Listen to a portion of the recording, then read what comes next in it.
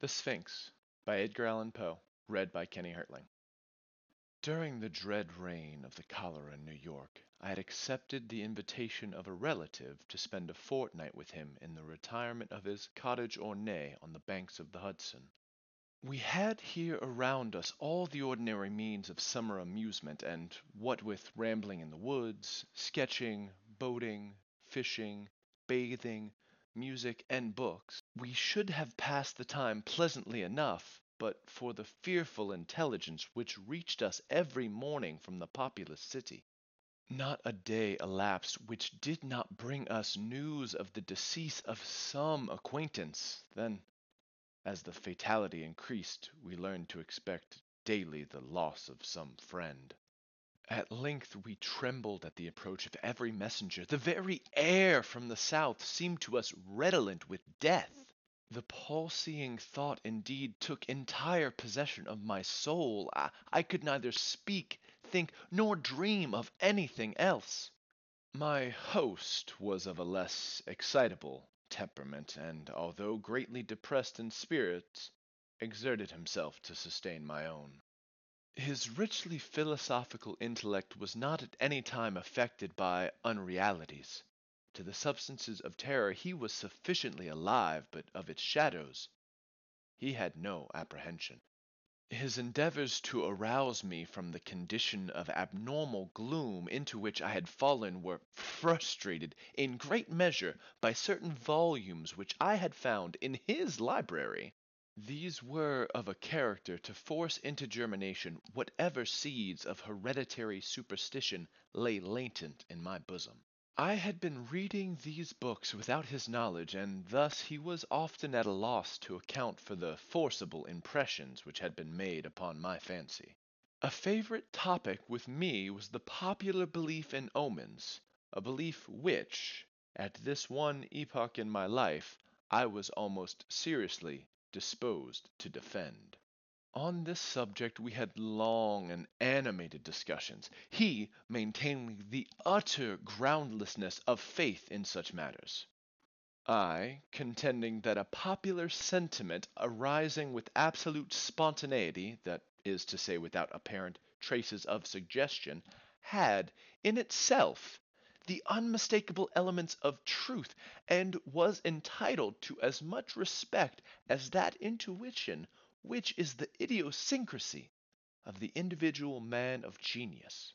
The fact is that soon after my arrival at the cottage there had occurred to myself an incident so entirely inexplicable, and which had in it so much of the portentous character that I might well have been excused for regarding it as an omen. It appalled and at the same time so confounded and bewildered me that many days elapsed before I could make up my mind to communicate the circumstances to my friend. Near the close of an exceedingly warm day, I was sitting, book in hand, at an open window, commanding, through a long vista of the river banks, a view of a distant hill, the face of which nearest my position had been denuded by what is termed a landslide of the principal portion of its trees.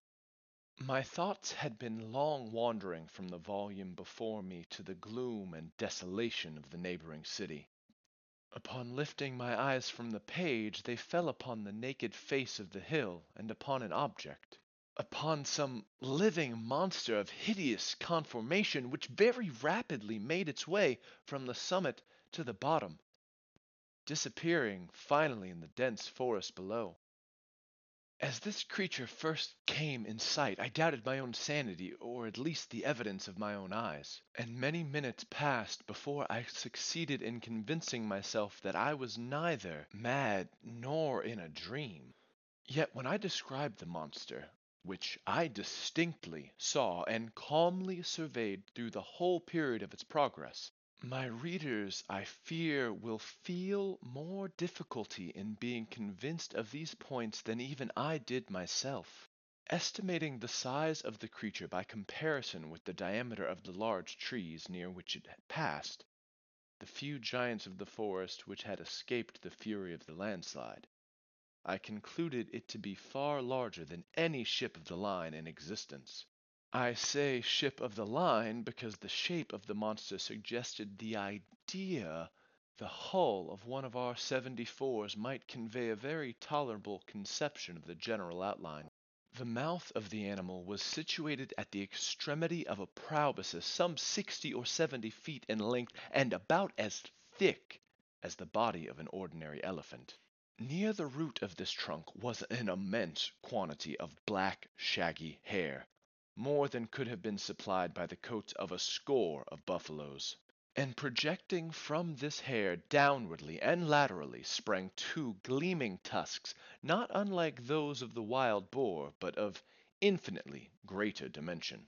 Extending forward, parallel with the proboscis, and on each side of it was a gigantic staff, 30 or 40 feet in length, formed seemingly of pure crystal, and in shape a perfect prism. It reflected in the most gorgeous manner the rays of the declining sun.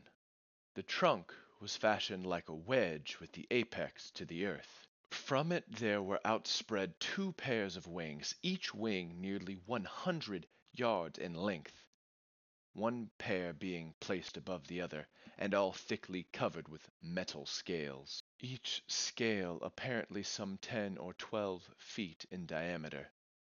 I observed that the upper and lower tiers of wings were connected by a strong chain, but the chief peculiarity of this horrible thing was the representation of a death's head which covered nearly the whole surface of its breast, and which was as accurately traced in glaring white upon the dark ground of the body as if it had been there carefully designed by an artist.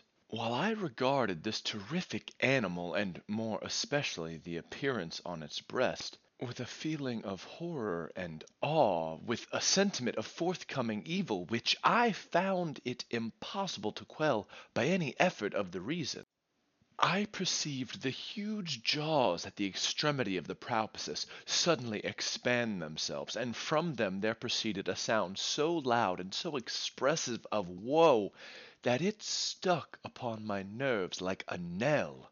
And as the monster disappeared at the foot of the hill, I fell at once, fainting, to the floor. Upon recovering, my first impulse, of course, was to inform my friend of what I had seen and heard. And I can scarcely explain what feeling of repugnance it was which in the end operated to prevent me.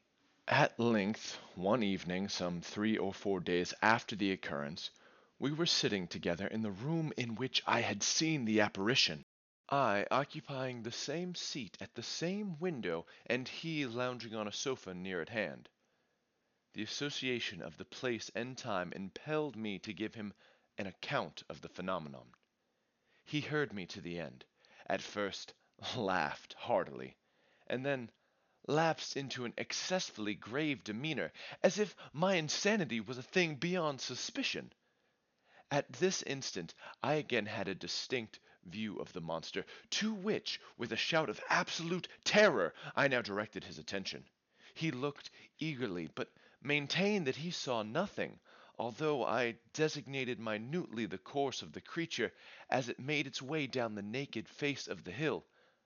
I was now immeasurably alarmed, for I considered the vision either as an omen of my death, or worse, as the forerunner of an attack of mania. I threw myself passionately back in my chair, and for some moments buried my face in my hands.